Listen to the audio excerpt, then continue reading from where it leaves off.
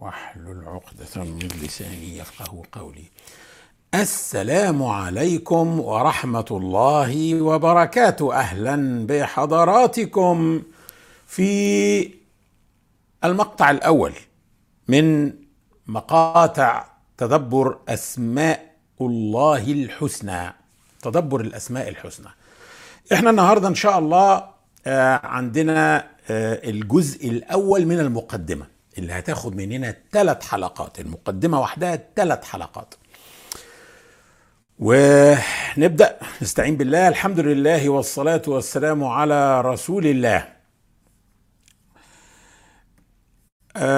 ربنا سبحانه وتعالى يقول في سورة طه: الله لا إله إلا هو له الأسماء الحسنى.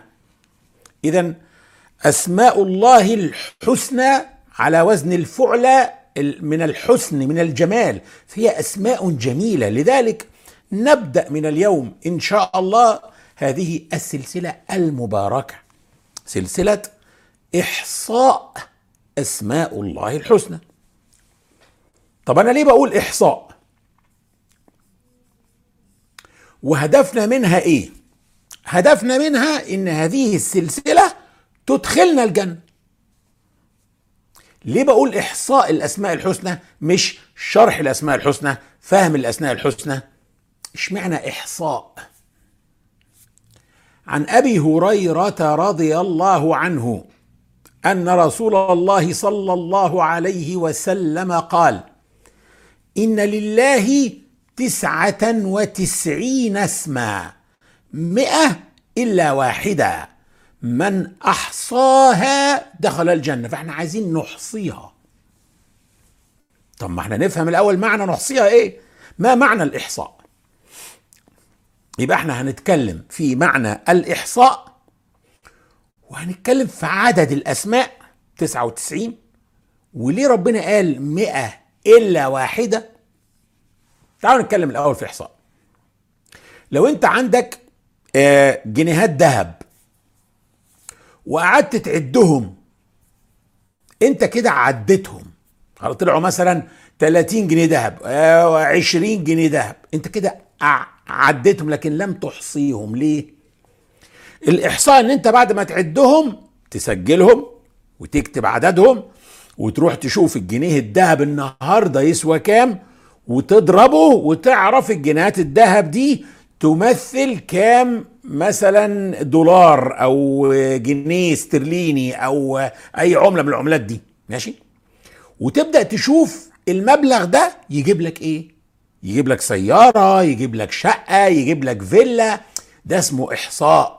يعني انت بتلم وبتحيط بالعدد وبالقيمة وبالأثر اللي ده ممكن يحدثه في حياتك. إذن الإحصاء غير العد. عشان في ناس يقول لك لا بقول لك انت هتفتي إحصاء يعني عد وخلاص. لا.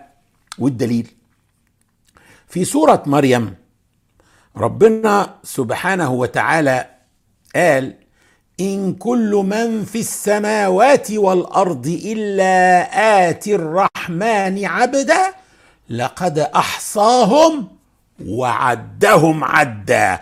واو العطف تفيد المغايرة، لازم اللي قبلها غير اللي بعدها. فالإحصاء حاجة والعد حاجة تانية، قريبين من بعض في المعنى لكن الإحصاء غير العد. ورد طبعا ان ربنا اتكلم عن الإحصاء والعد كتير في القرآن. يعني مثلا في سورة إبراهيم قال: وآتاكم من كل ما سألتموه وإن تعدوا نعمة الله لا تحصوها إن الإنسان لظلوم كفار. لما تعدوا انت بتعد لكن لن تحصي، يعني مش هتقدر تلم بيها كلها. فالإحصاء هو الإحاطة الكاملة بيها، لكن العد انت ممكن تبدأ تعد حاجة وما تخلصهاش. مثلا برضو ربنا قال في سورة النحل: وإن تعدوا نعمة الله لا تحصوها إن الله لغفور رحيم. نفس الكلام، لو بدأتوا تعدوا نعم الله، وعد نعم الله دي يعني اتكلمنا فيها قبل كده في التربية الإيمانية إنه من العبادات المهجورة. لكن ابدأ عد نعم الله، لكن لن تحصيها، يعني لن تحيط بها كلها، مش هتعدها كلها، مش تفهمها كلها، مش هتدركها كلها يعني. طيب، إذن الإحصاء أوسع من مجرد العد وأصعب من مجرد العد. الإحصاء بيشمل الإحاطة بالمعاني، معرفة التفاصيل الدقيقة، فهم الفوائد والأثر اللي ممكن تحدثه. قال صلى الله عليه وسلم: إن لله 99 اسما 100 إلا واحدة، من أحصاها دخل الجنة. 100 إلا واحدا هنأجلها ومش هنناقش ليه النبي قال هذا التعبير. ما هو طبعا 99 يعني 100 إلا واحد، هو احنا للدرجة دي يعني مفيش خالص؟ لا، احنا هنتكلم ليه اتقالها بالطريقة دي لما نيجي نتكلم في لفظ الجلالة الله. بس ده لسه قدامنا فيه مثلا 14 15 حلقة كده ولا حاجة، او يمكن 12 حلقة على ما نوصل له. طيب، اول اركان الايمان هو الايمان بالله سبحانه وتعالى، هو ده اصل الايمان. طيب، لو انسان مؤمن بوجود الله، صح، هل ده يكفي؟ لا، لا. ما هو واحد بيؤمن ممكن يعني المشركين كانوا بيؤمنوا بوجود الله وآلهة أخرى معاه، فلا يكفي ان الانسان يؤمن بوجود الله عشان يعتبر مؤمن. ممكن واحد يؤمن بوجود الله وانه له ولد، طب ما المسيحيين مؤمنين بوجود الله وان عنده ولد، هذا لا يجوز. يعني لا يكفي ان الانسان يؤمن بوجود الله. طيب، يبقى الايمان يقتضي الايمان بالله باسمائه وصفاته، منها انه اله واحد لم يلد ولم يولد. إذن الإيمان بالله ليس مجرد قول آمنت بالله من غير علم بالله، ما ينفعش. حقيقة الإيمان إنك تعرف الرب الذي تؤمن به. إذن لازم نبذل جهد في معرفة أسماء الله وصفاته علشان نبلغ درجة اليقين، عشان ما نبقاش زي أي واحد مؤمن بوجود الله لكنه عايش حياة اللي ما بيؤمنش بوجود الله أو المشرك بالله. عشان تبلغ درجة اليقين بالله لازم تبذل جهد في معرفة أسماء الله وصفاته. احنا ليه بنعتبر اليهود والنصارى كفار مع انهم اهل كتاب ومؤمنين بالله يعني بوجود الله، لكنهم مش مؤمنين باسماء الله وصفات الله الصحيحه. اليهود مثلا يصفون الله بالنقص، انه يخطئ يندم، هذا كفر. بس كفر بايه؟ مش بوجود الله، هذا كفر باسماء الله بصفات الله. المسيحيين جعلوا الله ثالث ثلاثة، صح، جعلوا الله ثالث ثلاثة، لكن مؤمنين بوجود الله. قالوا المسيح ابن الله، لكن مؤمنين بوجود الله. هذا لا يكفي ان الواحد يؤمن بوجود الله، يبقى لازم الواحد يؤمن بالله بأسمائه وصفاته اللي الصحيحة. طيب، من الحاجات الأساسية اللي عايزين نفهمها برضو إنه هناك آراء كثيرة في مسألة أسماء الله الحسنى. أنا مع الرأي اللي بيقول إنه لا يجوز أو لا يصح اشتقاق اسم لله من الصفات بتاعته والأفعال بتاعته اللي وردت في الكتاب والسنة. مثلا ربنا قال مثلا ايه؟ ومن يضلل الله فما له من هاد. ما تقدرش تشتق لله اسم المضل، ما تقدرش. ليه؟ طب ما هو قال يضلل، ايوه من صفاته انه ممكن يضلل، لكن لا يجوز انك تقول ان اسمه المضل. مثلا يمكرون ويمكر الله، ما تقدرش تشتق لله اسم من هذه الصفة وتقول الماكر، لا يجوز. الله يستهزئ بهم، ما تقدرش تشتق لله اسم المستهزئ، لا يجوز. يكيدون كيدا وأكيد كيدا، لا يجوز أن تشتق لله اسم الكائد. فهمت ازاي؟ يبقى إذن لا يجوز نشتق لربنا أسماء من الأفعال اللي ورد إن هو قال إنه ممكن يعملها وبيعملها مع بعض الناس. إذن هذه الافعال مقيده باحوال معينه وبناس معينه، فربنا بيفعل هذه الاشياء مع من يستحقها فقط، لكن لا نشتق لله اسماء من صفاته. وعلى فكره مش لازم يكون كلها اسماء لها معنى سلبي، لا، ده ممكن تكون اسماء ايجابيه، لكن طالما ان ربنا لم يسمي نفسه بها لا يجوز. مثلا ربنا قال مثلا في سوره النحل مثلا، شوف وإن لكم في الأنعام لعبرة نسقيكم مما في بطونه من بين فرث ودم لبنا خالصا سائغا للشاربين. حلو قوي الآية اهي، وربنا بيقول انه بيسقينا من اللي في بطون الأنعام لبن. هل يجوز نسمي الله الساقي أو السقة؟ لا. ليه؟ طب ما قال انه يسقي. ايوه هو قال انه يسقي، اذا دي صفه من صفات ربنا، هذا فعل من افعال ربنا، لكن لا نستطيع ان نسمي الله الا بما سمى به نفسه. ادي اول اساس من اسس دراسه وتدبر الاسماء الحسنى.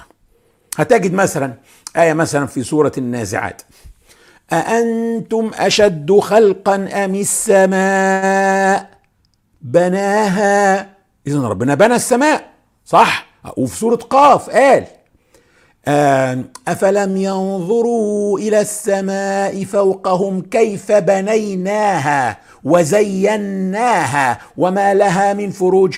هل يجوز نسمي ربنا البناء أو الباني؟ ما هو قال إنه بنى السماء، لكن لا يجوز تسمي ربنا البنا او الباني، لا يجوز. ربنا قال وزيناها، وقال انه زين كثير جدا. هل معنى كده انك تسمي ربنا المزين؟ لا يجوز. ليه لا يجوز؟ لانه لم يسمي نفسه بهذا الاسم. بس خلاص، يبقى احنا كده حطينا قاعده لنفسنا هنمشي عليها. لا يجوز اطلاق اسماء على الله مهما كان حتى فيها تعظيم. يعني في احد المفكرين في اوائل القرن العشرين اللي قال ايه: الله هو مهندس الكون الاعظم. لا يجوز انك توصف ربنا بمهندس. انا يقول لك انا باثني على، ما ينفعش تثني على ربنا باسم هو لم يسمي به نفسه. طيب يعني حتى لو كان اسم جميل، معلش خلي لنفسك انت اسم جميل ده، ما تسميش ربنا باسم هو ما سماش نفسه بيه. يبقى دي قاعده. طيب اذا سألت مجموعة من المسلمين مين منكم بيحب ربنا، كل واحد يقول أنا.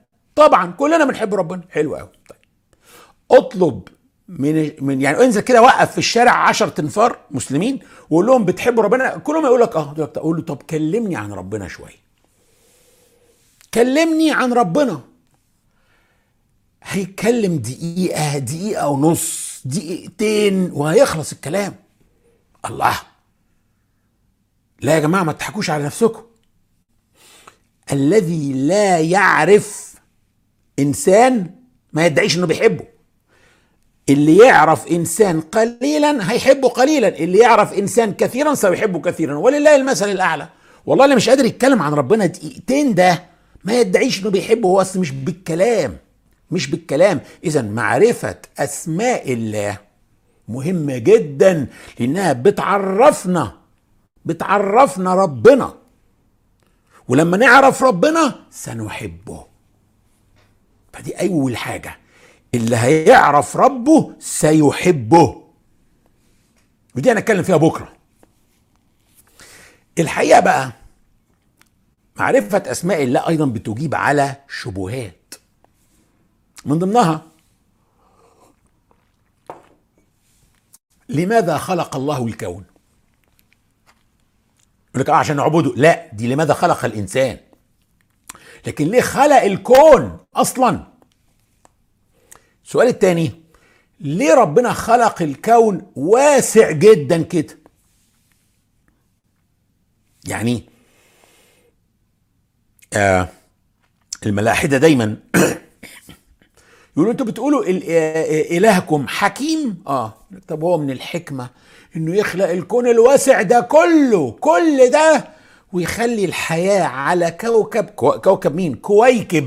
كويكب صغير، تصغير كويكب صغير كده في مجموعة الشمسية، في مجرة من المجرات اللي في ايه ده كل ده تضييع موارد، تضييع فلوس، تضييع وقت. لكن السؤال الحقيقة فالد برضو، يعني ليه ربنا خلق الكون باتساع شديد كده؟ طيب تعال ناخد السؤال الأول. لماذا خلق الله الكون؟ انت مثلا انسان متصف بصفات معينة، منها مثلا الكرم، يعني انت شخص كريم، خلاص، حلو قوي. سواء جالك ضيوف او ما جالكش ضيوف، ده لا يقلل من صفة الكرم عندك، انت كريم، حتى لو ما جالكش ضيوف تكرمهم. لكن لان انت كريم، تحب ان يجيلك ضيوف علشان تكرمهم وتطلع لهم بقى الاكل اللي في التلاجة عندك، وتطعمهم وتسقيهم وتقول لده دوق دي ودي ده. هو يبقى انت مش محتاج الضيوف عشان تبقى كريم، انت اصلا كريم، لكن انت لانك كريم تحب انك تمارس الكرم بتاعك. ولله المثل الاعلى. الله سبحانه وتعالى متصف بصفات، بعض هذه الصفات اسماء له، يعني شيء اساسي جدا. اذا ربنا متصف بصفات لا يحتاج احد علشان يتصف بيها، لكن الله يحب ان هذه الصفات تنزل على ارض الواقع ويمارسها وتصبح افعال ويستفيد منها ناس. قال رسول الله صلى الله عليه وسلم، وده حديث مهم جدا، قال: والذي نفسي بيده، بيقسم بالله، والذي نفسي بيده، لو لم تذنبوا، لو ما اذنبتوش، ما عملتوش ذنوب، لذهب الله بكم ولجاء بقوم يذنبون فيستغفرون الله تعالى فيغفر لهم. إذن ربنا يحب انه يغفر، فلو الناس دي زي الملائكة كده ما بتعملش ذنوب، ربنا هيمشيهم ويجيب ناس تانية عادية جدا بتذنب، عشان ربنا يحب انه يغفر، وربنا يحب انه يكرم، ربنا يحب انه يرحم. إذن هذه الصفات وهذه الأسماء من أجلها خلق الكون. ربنا خلق الكون لأنه متصف بهذه الصفات. ادي أول حاجة. الحاجة التانية، السؤال التاني بقى يبقى احنا أول حاجة ردينا عليها دلوقتي، الايه؟ السؤال اللي هو لماذا خلق الله الكون. طيب، تاني حاجة، لماذا خلق الكون فسيحا وواسعا بهذه الطريقة؟ ليه الكون ضخم كده وفسيح كده؟ وقلنا الملحدين بيقول لك ده تضييع موارد واموال على الفاضي، فين الحكمة طيب، اول حاجة، مين قال ان الحياة فقط على كوكب الارض وانه لا توجد حياة في كواكب اخرى؟ رأيك ان هناك اشارات في بعض الايات لاحتمال وجود مخلوقات في كواكب اخرى؟ يعني يحضرني منها مثلا آية الشورى، اظن في آيتين، آية سورة الشورى اهي آية 29: ومن آياته خلق السماوات والأرض وما بث فيهما من دابة وهو على جمعهم إذا يشاء قدير. إذن في السماوات والأرض هناك دواب. الدابة هي مخلوق يدب على الأرض، فلا تطلق على الطيور، لا تطلق على الملائكة، لا تطلق على الجن. إذن هناك دواب، يعني الإنسان دابة، أي حاجة بتدب على الأرض اسمها دابة. إذن دي إشارة. لكن حتى لو الحياة فقط على الأرض، وإيه المشكلة؟ لماذا خلق الله الكون واسعا فسيحا والإنسان موجود على كوكب صغير كده؟ عارفين مشكلة الملحدين إيه؟ إنهم بيتعاملوا مع الله كأنهم بيتعاملوا مع إنسان. انه الموارد البشريه والموارد الماليه اللي عنده هتخلص. هو فاكر نفسه بيتعامل مع عمه. ليه ربنا، بس السؤال كويس اللي هو ليه ربنا خلق الكون فسيح جدا كده؟ الإجابة في آخر آية في سورة الطلاق. سورة الطلاق 12 آية، احنا فين الطلاق والتحريم 12 آية كل واحدة. ربنا بيقول في آخر آية في سورة الطلاق: الله الذي خلق 7 سماوات ومن الأرض مثلهن يتنزل الأمر بينهن لتعلموا أن الله على كل شيء قدير وأن الله قد أحاط بكل شيء علما. ركز بقى، الله سبحانه وتعالى هو ايه؟ الله الذي خلق 7 سماوات، و7 تفيد الكثرة، يعني قد تفيد العدد 7 وقد تفيد الكثرة. العرب تقول 7 و70 و700 للكثرة. خلق 7 سماوات، خلق سماوات كثيرة. ومن الأرض مثلهن وأراضين كثيرة يتنزل الأمر بينهن. أمر الله يتنزل بين السماوات والأراضين. ليه؟ لام التعليل، لتعلموا. كل ده من أجل العلم. يعني إيه؟ يعني كل الكون الواسع ده عبارة عن مدرسة تتعلموا فيها.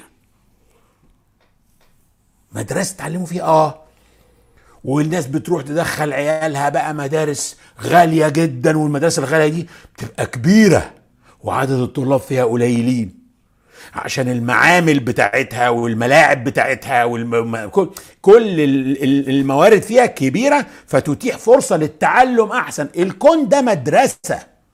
احنا النهاردة عندنا تلسكوب وصل لخلاص حافة المجرة بتاعتنا، وهيطلع من المجرة على مجرات أخرى. مش عارف يسموه هابل تايم باين، مش كده؟ وفي تلسكوب تاني ذري بعت لنا قريب الصور بتاعته، كانت السنة اللي فاتت كانت صور مذهلة. هذا الكون هو مدرسة لتعلموا. هذا أول حاجة، هذا تشريف للعلم. ربنا خلق الكون ده كله من أجل العلم، لشرف العلم. وأشرف علم هو إيه؟ لتعلموا أن الله على كل شيء قدير. هو العلم بالله سبحانه وتعالى، والعلم بأسماء الله وبصفات الله. لتعلموا أن الله على كل شيء قدير وأن الله قد أحاط بكل شيء علما. يبقى أشرف علم هو العلم بأسماء الله وبصفات الله. حتى العلوم الدنيوية نفسها زي علم مثلا الطب والبيولوجي وعلم النبات، لو الإنسان دارس وفاهم ومتدبر لأسماء الله الحسنى هيستحضر وهو بيدرس كده علم النبات اسم الله الرحيم واسم الله الحكيم. هيشعر بلذة كبيرة جدا وهو بيشوف اسم الله بيعمل تحت التلسكوب، وهو بيتفرج على حكمة ربنا وعلى رحمة ربنا. هو واحد بيدرس علم الجيولوجي اللي هو علم الصخور والجبال، هيستحضر اسم الله القوي العظيم الكبير. هيشعر بلذة كبيرة وهو بيدرس طبقات الأرض والصخور والجيولوجيا والكلام ده كله. طيب، كيف بقى نتعبد بأسماء الله الحسنى؟ الأساس اللي هنتعبد بيه هم الآية والحديث دول يا جماعة. الأساس في الموضوع ده آية الأعراف: ولله الأسماء الحسنى فادعوه بها وذروا الذين يلحدون في أسمائه سيجزون ما كانوا يعملون. الآية دي هنفهمها، هي دي الآية اللي احنا هنتعبد بيها، اللي من أجلها احنا فهمنا ان يجب اننا ندعو الله. ولله الأسماء الحسنى، إذن هناك الأسماء الحسنى يعني الجميلة، الفعلى من الحسن على وزن فعلى الحسنى. فادعوه بها، لازم ندعو الله بيها. وعايزين النهاردة نفهم يعني ايه ندعوه بها، عشان معظمنا فاهمها غلط. معظمنا فاهم غلط. هفاجئكم النهاردة وسيبكم وذروا الذين يلحدون في اسمائه. سيبكم من اللي بيلحدوا في اسماء ربنا دول. يعني ايه الحاد في الاسماء؟ برضو ان شاء الله هنشوفه النهارده.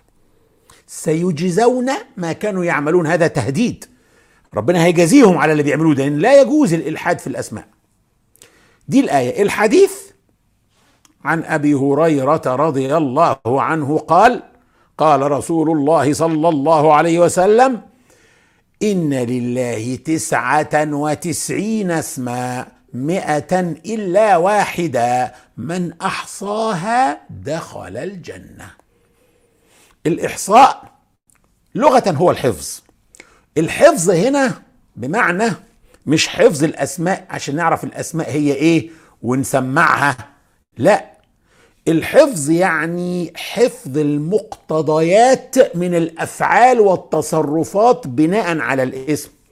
يعني ايه هي افعال ربنا وتصرفات ربنا بناء على الاسم ده، وايه هي افعالك انت وتصرفاتك انت بناء على ايمانك بالاسم ده. تمام؟ طيب، زي بالظبط قول النبي عليه الصلاه والسلام لما قال، اظن ابن عباس كان صغير، اعتقد كان ابن عباس: احفظ الله يحفظك. ده اسم الله الحفيظ هنا، ها؟ احفظ الله يحفظ، بس بناء على ده انت تحفظ الله. قال له: احفظ الله تجده تجاهك. يبقى اذا المقصود هنا هو حفظ مقتضيات الاسم، مش مجرد اسم الحفيظ احفظه وخلاص يبقى انا كده اخش الجنه. لا، يبقى اي واحد بقى ماشي بيغني الاغنيه بتاعت هشام عباس اللي الناس بتسمع، الناس كلها حفظتها، حتى المسيحيين حفظوها عشان بيحضروا افراح، ده كده يخش الجنه بقى عشان هو حفظ الاسماء الحسنى؟ يعني مفيش داعي للسذاجه دي. طيب، يبقى اثر هذه الاسماء في الوجود وفي الدنيا ايه اثر الاسماء دي في الدنيا؟ لازم نفهم وندرك ونتذكر باستمرار اثر صفات الله تعالى في الدنيا. بالتالي انت لما بتروح عند الطبيب بتطلب منه يكشف عليك او يشخص المرض ويوصف لك الدواء، صح؟ حلو قوي. طب اشمعنى رحت عند الطبيب؟ ليه ما رحتش مثلا عند مبيض محاره وقلت له يكشف عليك ويكتب لك روشته؟ طب ليه ما رحتش عند الطبيب وقلت له انا جاي لك عشان تشطب لي الشقه؟ لانك فاهم ان الطبيب اسمه طبيب، يبقى مجال تاثيره هو العلاج، انه يشخص المرض ويكتب لك العلاج يعالجك. فلما تتعرف على اسماء الله الحسنى وتفهم معانيها وتفهم تاثيرها في الوجود، هتطلب من الله طبقا للي انت فهمته من هذه الاسماء، لانك علمت منها ما عند الله لك. ربنا مخزن لك ايه، ربنا ممكن يعطيك ايه، وده بقى هينعكس على ايمانك بهذه الاسماء، اي هينعكس على مدى التوحيد اللي عندك في كل اسم من الاسماء. يعني اسم الحفيظ واسم الرزاق دول اسمين مختلفين في المعنى، الله هو الحفيظ والله هو الرزاق، لكن الحفيظ اسم غير اسم الرزاق، اسمين مختلفين في المعنى وكمان في الأثر على الوجود، تأثير كل صفة من دول عند الله. هذه الأسماء هي صفات أيضا تؤثر في الوجود تأثير مختلف. الحفيظ من الحفظ، يحفظ، الرزاق رزق يرزق. بقدر توحيدك بقى في اسم الرزاق بقدر ما هتلجأ للناس أو هتلجأ لله في مسألة الرزق. يعني أنت مثلا موحد تماما باسم الله الرزاق، لن تلجأ للناس عشان يرزقوك ولن تطلب من الناس، وهيبقى كل ما زاد توحيدك باسم الرزاق كل ما قل جدا طلبك من الناس. مؤمن مثلا باسم الله الحفيظ، بقدر ما هتؤمن باسم الله الحفيظ بقدر ما انت لن تخاف من الناس، وده هينعكس على عملك، على اخلاقك، على كلامك، على تعاملاتك مع الناس. لان في ناس فاهمين، بصوا بقى، ولله الاسماء الحسنى فادعوه بها. في ناس فاهمين ان فادعوه بها يعني وانت بتدعو تقول يا حفيظ احفظنا، يا رزاق ارزقنا، يا غفار اغفر لنا. لا، مش لازم، مش لازم. مجرد انك طلبت المغفرة انت كده حفظت اسم الغفار. حفظت يعني وعيت وفهمت وادركت انه هو الغفار. هو انت طلبت منه يغفر لك ليه؟ عشان عارف ان هو غفار، وبقدر ايمانك بالغفار، باسم الغفار، انت بتطلب منه المغفرة. اذا فادعوه بها، ادعوه بمقتضيات الاسم، مش بالضرورة تقول له يا غفار اغفر لي. لو قلت له يا رب اغفر لي انت دعيته باسم الغفار ايضا. خلي بالك، بقدر ايمانك بانه غفار هتدعو. ففي واحد ما بيدعيش ان ربنا يغفر له غير لما يطلع عمره كل سنة، وواحد بيدعو ان ربنا يغفر له كل يوم جمعة، واحد بيدعو ان ربنا يغفر له في كل صلاة، واحد بيدعو في كل سجدة بالمغفرة. بقدر ايمانك باسم الغفار وحفظك لاسم الغفار ستدعو من قلبك بان ربنا يغفر لك. طبعا انتوا دلوقتي مستغربين جدا، انتوا كنتوا فاهمين ان فادعوه بها يعني تقول يا حفيظ احفظنا، يا رحمن ارحمنا. انا لما تتبعت، بصوا يا جماعه، لو كان هو ده معنى فادعوه بها يبقى اولى الناس باتباع ده هم مين؟ الانبياء. هو في احسن منهم؟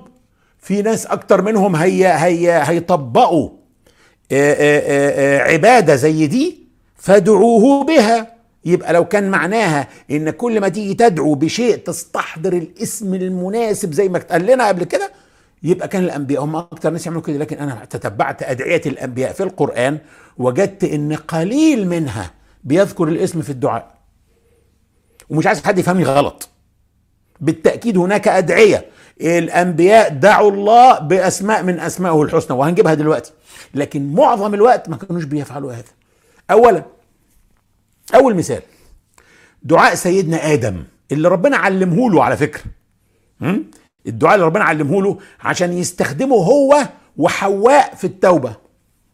بص، في سورة البقرة ربنا قال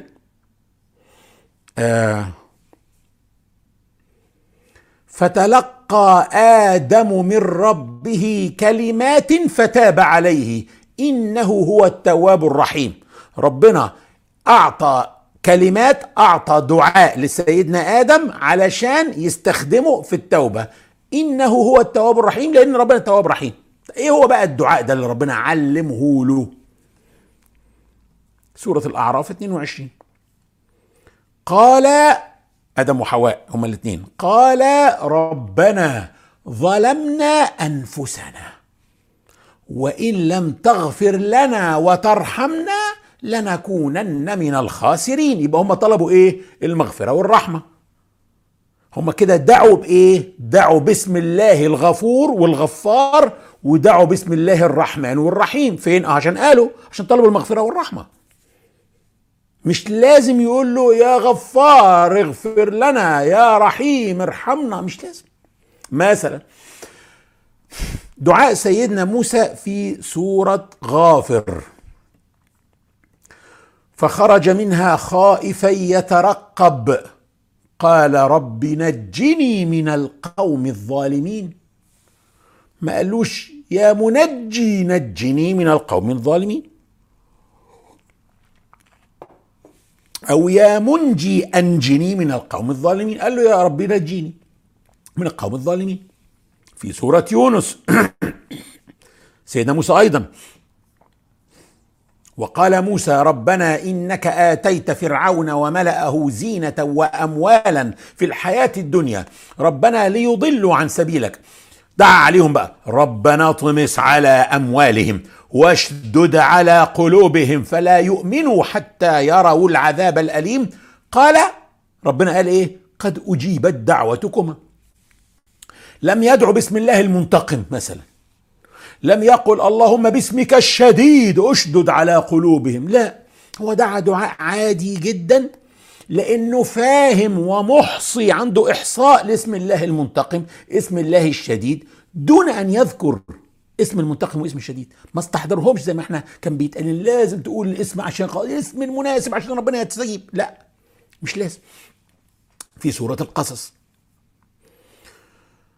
سيدنا موسى برضو قال رب إني ظلمت نفسي فاغفر لي، وخلص الدعاء، فغفر له إنه هو الغفور الرحيم. ده تعقيب القرآن.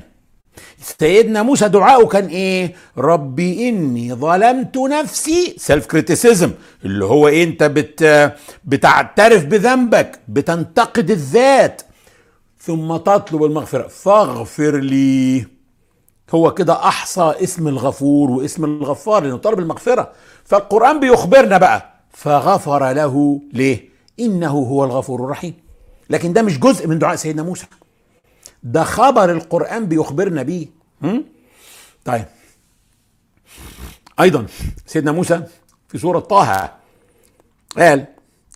قال رب اشرح لي صدري ويسر لي أمري واحلل عقدة من لساني يفقه قولي واجعل لي وزيرا من أهلي هارون أخي أشدد به أزري وأشركه في أمري كي نسبحك كثيرا ونذكرك كثيرا إنك كنت بنا بصيرا. سيدنا موسى أثنى على الله بقوله إنك كنت بنا بصيرا. في الآخر الاسم الوحيد اللي جابه البصير، اللي هو ده، مع انه طلب شرح الصدر وتيسير الامر وشد الازر وان قومه يفقهوه.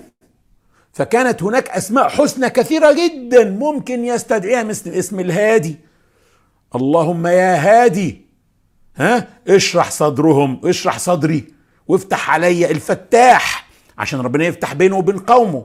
اسم النافع او القوي، كل دي اسماء كان ممكن يستحضرها قبل ما يطلب انه يشد ازره باخوه. لكنه ناجى الله عادي جدا، طلب طلباته طبقا للاسماء دي.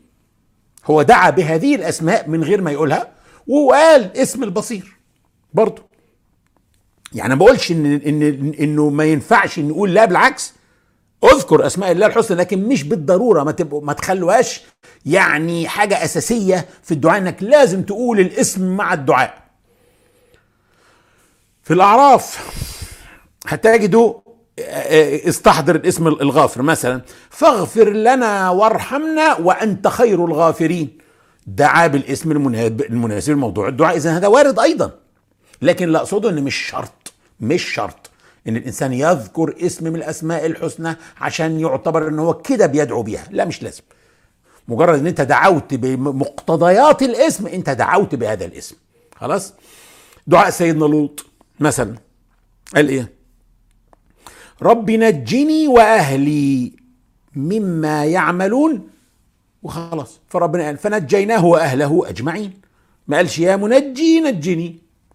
في اخر البقره ربنا بيعلمنا الدعاء، ده ربنا اللي بيعلمنا الدعاء في اخر البقره 286. ربنا لا تؤاخذنا ان نسينا او اخطانا، ربنا ولا تحمل علينا اصرا كما حملته على الذين من قبلنا، ربنا ولا تحملنا ما لا طاقه لنا به واعف عنا واغفر لنا وارحمنا أنت مولانا فانصرنا على القوم الكافرين. أنت مولانا، دعا بالمولى، فانصرنا على القوم الكافرين. المولى هو النصير اللي بينصر إنسان لقربه منه، هنتكلم فيها في اسم المولى. فدعا باسم الله المولى لما قال انصرنا، لكنه في نفس الدعاء ده قال اعفو عنا، ما قالش يا عفو واعفو عنا. وقال واغفر لنا، ما قالش يا غفار اغفر لنا. وارحمنا، ما قالش انت الرحيم فارحمنا. هل نقدر نقول ان هو لم يدعو بالعفو والغفار والرحيم؟ لا، هو دعا بالعفو والغفار والرحيم، لانه طلب العفو وطلب المغفرة وطلب الرحمة. يبقى هو احصى هذه الاسماء، احصاها، فهمها، وعاها، دعا بمقتضياتها. يبقى الاحصاء عبارة عن ايه بقى؟ فهم الاسماء والتفاعل معها يا استاذ. تتفاعل معها بانك تطلب معانيها من الله. ادعية النبي محمد عليه الصلاة والسلام الصحيحة ايضا فيها ما يذكر فيه الاسماء الحسنى وفيها ما لا يذكر فيه الاسماء الحسنى. مثلا دعا لقومه، قال ايه؟ اللهم اغفر لقومي فانهم لا يعلمون. ما قالش يا غفار اغفر لقومي فانهم لا يعلمون. ودعا بالمغفرة مثلا للأنصار، اللهم اغفر للأنصار وأبناء الأنصار وأبناء أبناء الأنصار. ما قالش اللهم يا غفار اغفر للأنصار وأبناء الأنصار وأبناء. دعا لقبيلة دوس بالهداية، اللهم اهدي دوسا وأت بهم. ما قالش يا هادي اهدي دوسا وأت بهم. مجرد طلب الهداية فقد دعا باسم الله الهادي، لأن ده ناتج عن الإيمان وتوحيد الله في اسم الله الهادي، فتفاعل مع الاسم بأنه طلب الهداية. تمام؟ طيب، لما دعا للمحبوسين في مكة اللي مش عارفين يغادروا مكة، ما قالش يا منجي نجي فلان، لا، دعا بأسمائها، اللهم أنجي عياش بن ربيعة، اللهم أنجي الوليد بن الوليد، اللهم أنجي سلمة بن هشام، اللهم أنجي المستضعفين من المؤمنين، اللهم اشدد وطأتك على مضر اللي هي قريش، اللهم اجعلها سنين كسني يوسف. لم يذكر ولا اسم من الأسماء الحسنى في هذا الدعاء، لكنه دعا بإيه؟ باسم الله المنجي أو المنجي، علشان قال أنجي عياش، أنجي الوليد، أنجي سلمة، أنجي المستضعفين. فهو كده أحصى الاسم، فهمه، تدبره، تفاعل مع الاسم بأنه دعا بالاسم، بأنه طلب مقتضيات الاسم. لكن أيضا من دعاء، وأيضا من دعاء النبي عليه الصلاة والسلام برضه دعاء برضه ما ذكرش فيه الأسماء الحسنى، دعاء من أهم ما يمكن. النبي قال عليه الصلاة والسلام، وعلمنا نقول هذا الكلام، اللهم اكفني بحلالك عن حرامك واغنني بفضلك عمن سواك. ما قالش يا كافي اكفني بحلالك عن حرامك ويا غني يغنني بفضلك عمن سواك. وده دعاء على فكرة مهم جدا، لانه ورد فيه انه من قاله سد الله عنه دينه ولو كان كالجبال. دعاء جميل وصحيح، والنبي صلى الله عليه وسلم علمه. في نفس الوقت الأدعية الواردة عن سيدنا إبراهيم نصفها بالأسماء الحسنى ونصفها لا. يعني نجد مثلا سيدنا إبراهيم يقول إيه؟ ربنا واجعلنا مسلمين، هو إسماعيل، مسلمين لك ومن ذريتنا أمة مسلمة لك وأرنا مناسكنا وتب علينا إنك أنت التواب الرحيم. فدعا الله باسم التواب الرحيم لما طلب التوبة ان ربنا يتوب عليه. وايضا قال ربنا لا تجعلنا فتنة للذين كفروا واغفر لنا ربنا انك انت العزيز الحكيم. واختار اسم العزيز والحكيم، واللي لما نتدبر الايه دي نعرف هو ليه ما قالش انك انت الغفور مثلا، مع انه قال واغفر لنا. اذن هو حتى لما استدعى اسماء مش بالضروره نفس الاسم اللي طلبه بالظبط الفعل بتاعه، عشان احنا احيانا يعني بنطبق الطريقه دي بس بطريقه ساذجه شويه. يعني ما شفناش الانبياء ما عملوش كده. كذلك عن سيدنا عيسى ورد بقى كل اللي ورد عنه بالاسماء الحسنى. سيدنا عيسى قال ربنا انزل علينا مائدة من السماء تكون لنا عيدا لاولنا واخرنا وآية منك وارزقنا وانت خير الرازقين. وقال إن تعذبهم فهم عبادك وإن تغفر لهم فإنك أنت العزيز الحكيم. أيضا استدعى العزيز الحكيم مع المغفرة، مع طلب المغفرة. النبي سيدنا محمد عليه الصلاة والسلام، ودي برضو دي مهمة، سمع واحد وأثنى على هذا الدعاء، وده دعاء كله بأسماء حسنى، يعني انا ما بقولش، مش عايز حد يفهمني غلط، انا ما بقولش ما تدعوش ربنا باسماء حسنى، يعني ما تذكرش اسماء حسنى، لا ما قلتش كده، لكن مش شرط ومش بالسذاجه اللي بنعملها دي احيانا، اللي هو يعني يا غفار اغفر لي، يا رحيم ارحمني، وهكذا، لا مش بالضروره. عن انس بن مالك قال: كنت مع رسول الله صلى الله عليه وسلم جالسا ورجل قائم يصلي. كان في واحد قاعد بيصلي وواقف بيصلي وهم جنبه، فسمعوه لما ركع وسجد وتشهد وهو بخلص في اخر صلاته دعا، فقال في دعائه، ده سيدنا انس بن مالك بيروي: اللهم اني اسالك بان لك، اللهم اني اسالك بان لك الحمد لا اله الا انت المنان بديع السماوات والارض يا ذا الجلال والاكرام يا حي يا قيوم اني اسالك، ودعا باشياء بقى. فقال النبي لاصحابه: تدرون بما دعا؟ عارفين هو دعا بايه؟ قالوا: الله ورسوله اعلم. قال: والذي نفسي بيده لقد دعا الله باسمه العظيم الذي إذا دعي به أجاب وإذا سئل به أعطى. هتقول لي احنا مش فاهمين انت عاوز ايه، يعني ندعي بالأسماء الحسنى ولا ما ندعيش بالأسماء الحسنى؟ أقول لك ما يفرقش، عاوز تدعو بيها ادعي بيها وقولها، مش عاوز ممكن، لكن لو انت طلبت مقتضياتها يبقى انت كده دعوت بيها ايضا حتى لو ما قلتش الاسم نفسه. خلاص؟ لان في اللي انا بقوله البدعه هنا ان احنا نفهم ان طريقه اختيار الاسم المناسب هتبقى سبب الاستجابه. كده بدانا نبتدع بقى، وفي ناس على الانترنت بتقول كميه كلام فارغ مش معقول. سمعت واحد مره بيقول: لو عرفت تختار الاسم الصحيح تدعو بيه ربنا هيستجيب ليك. كده بياخد $5000 في الدوره على فكره دي، بيعلم الناس ازاي تدعو بالاسماء. يقول لك ايه، انا سمعت بنفسي الكلام ده، انت مثلا عاوز سياره، عارف تدعو باسم الله ايه؟ السريع. تدعو باسم الله السريع لانك عاوز سياره، عاوز تروح شغلك بسرعه، تقضي مشاويرك بسرعه اسرع، فتطلب باسم الله السريع. انت اصلا جبت منين اسم السريع؟ ربنا من اسمائه السريع؟ لا، ورد ان ربنا سريع الحساب، تقوم تشتق ربنا اسم من هذا الوصف، هذه صفة الله سريع. ممكن يكون اسم سريع الحساب لكن مش سريع، هذا اسم مقيد بسريع الحساب. ده بقى بيقودنا لآخر كلمتين في آية الأعراف اللي قلنا عليها يا جماعة، اللي يقول لك اسم الله السريع والكلام ده. احنا قلنا ايه؟ ولله الأسماء الحسنى فادعوه بها وذروا الذين يلحدون في أسمائه سيجزون ما كانوا يعملون. سيبكم من الناس اللي بتلحد في أسماء الله.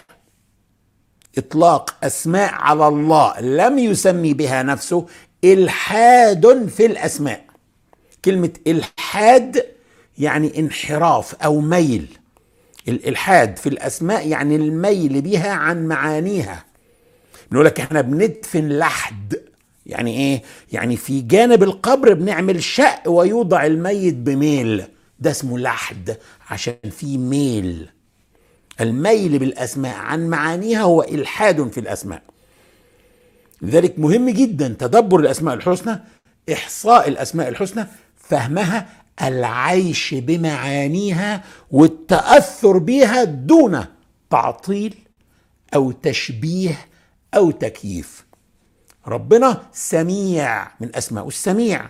في اسمها المعطلة، يقول لك سميع بلا سمع عشان ما يبقاش زي الايه البني ادمين، ما انت كده عطلت السمع. المشبهة يقولوا يسمع بسمع مثل سمعنا، زي ما انت بتسمع كده وهو بيسمع. انت ده كده اسمه تشبيه، شبه الله بخلقه، لا يجوز برضه. فلا التعطيل صح ولا التشبيه صح. لو قلت بسمع ليس كسمع المخلوقات، يقول لك طب كيف يسمع؟ كيف دي يعني تكييف. كيف مين؟ انت مش هتفهم كيف ابدا، ما تقولش في ربنا كيف ابدا، انت مش فاهم روحك. انت هتفهم طبيعتك مش فاهمها، هتفهم طبيعة ربنا ما تقدرش. حتى كلمة طبيعة ربنا غلط، ما تقدرش عند مرحلة معينة ومخك لازم هيقف هنا. لذلك احنا هندرس بحذر فلا نقع في تشبيه ولا تكييف ولا تعطيل، وربنا يعيننا. والإلحاد أيضا إنه يذكر العبد ربه بلفظ هو لا يعرف معناه ولا يتصور مسماه. يعني ربما كان مثلا مسماه أمر غير لائق بالله. يعني مثلا ربنا وعلم آدم الأسماء كلها، وربنا قال واتقوا الله ويعلمكم الله. خلاص ربنا ذكر انه يعلم، هل تسمي ربنا المعلم؟ لا يجوز. معلم يعني مدرس.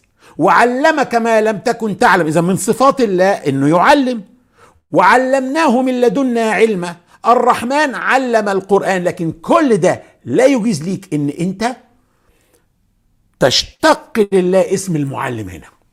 عشان انا بعيد برضو شوية وازيد في حتة انا قلتها اتكلمت فيها في اول الحلقة، لكن رغم كل النصوص القرآنية دي اللي ورد فيها صفاته لا يجوز ان احنا نشتق منها اسم. ورد مثلا في القرآن الكريم فسوف يأتي الله بقوم يحبهم ويحبون. اذا ربنا بيحب، يجوز تسمي ربنا المحب؟ لا يجوز. ربنا بيحب، ايوه ربنا قال يحبهم، اذا ربنا بيحب، لكن لا يجوز تشتق لله اسم هكذا. نفس الكلام برضو اللي قال سمى ربنا السريع، لا يجوز تسمي ربنا السريع. فيعني انا بس حبيت انا اؤكد على المعاني دي، لان احنا هنبدا سلسله ان شاء الله مباركه جدا وممكن تغير حياتك بجد، لكنك هتعرف من هو الله من اسماء وصفاته. يا جماعه المسيحيين واللي تخش كده الكنيسه عندهم صوره الرب وام الرب تمثال وبتاع.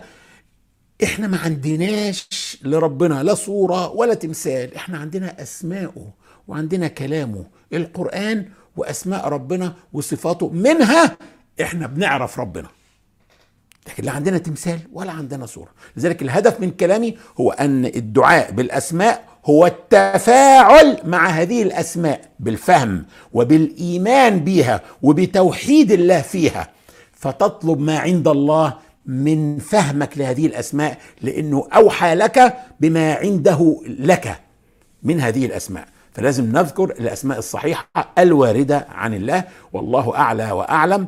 إني داع فأمنوا. اللهم إنا نسألك حبك وحب من يحبك وحب كل عمل يقربنا إلى حبك.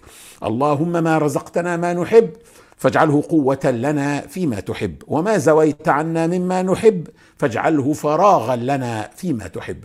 اللهم اجعل حبك أحب إلينا من أهلنا وأموالنا ومن الماء البارد على الظمأ.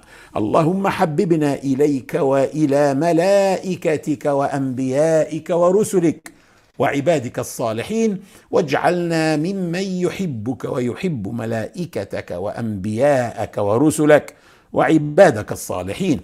اللهم أحيي قلوبنا بحبك واجعلنا لك كما تحب.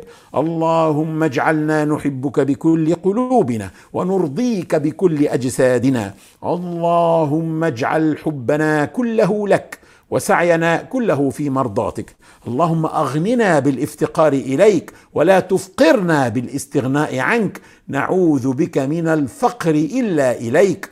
اللهم اجعلنا ممن أحصوا أسمائك الحسنى وبلغنا بها جنتك. اللهم اجعل القرآن الكريم ربيع قلوبنا ونور صدورنا وجلاء أحزاننا وذهاب همومنا وغمومنا ومغفرة ذنوبنا. أسأل الله العلي العظيم أن يجعل هذا التدبر في ميزان حسناتي وحسناتكم جميعا.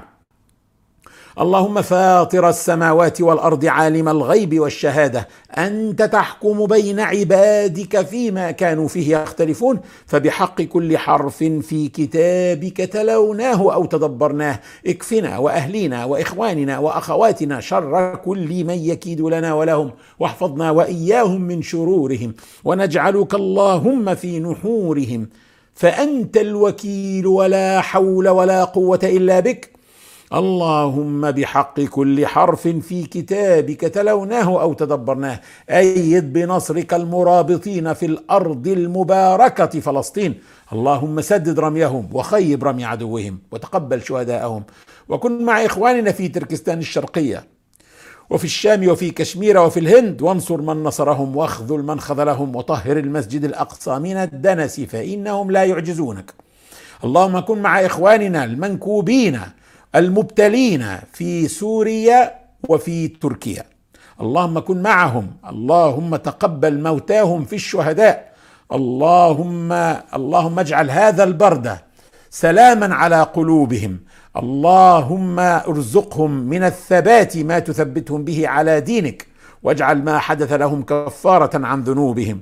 اللهم اشف مرضانا واهد شبابنا وارض عنا ورضنا، واجمعنا في ظل عرشك يوم لا ظل إلا ظلك، واسقنا من يد سيدنا محمد شربة هنيئة لا نظمأ بعدها أبدا، ولا تحرمنا لذة النظر إلى نور وجهك الكريم. اللهم إنك تعلم أن هذه القلوب قد اجتمعت على كتابك وعلى محبتك، والتقت يا ربنا على طاعتك، وتعاهدت على دعوتك، وتوحدت على نصرة شريعتك، فوثق اللهم رابطتها وأدم ودها واهدها سبلها، واملأها بنورك الذي لا يخبو، واشرح صدورها بفيض الإيمان بك وجميل التوكل عليك، وأحيها يا ربنا بمعرفتك، وأمتها يا مولانا على الشهادة في سبيلك، إنك نعم المولى ونعم النصير. وصلي اللهم وسلم على سيدنا محمد، ونراكم غدا بإذن الله في نفس هذا الموعد إن كنا من أهل الدنيا. سلام.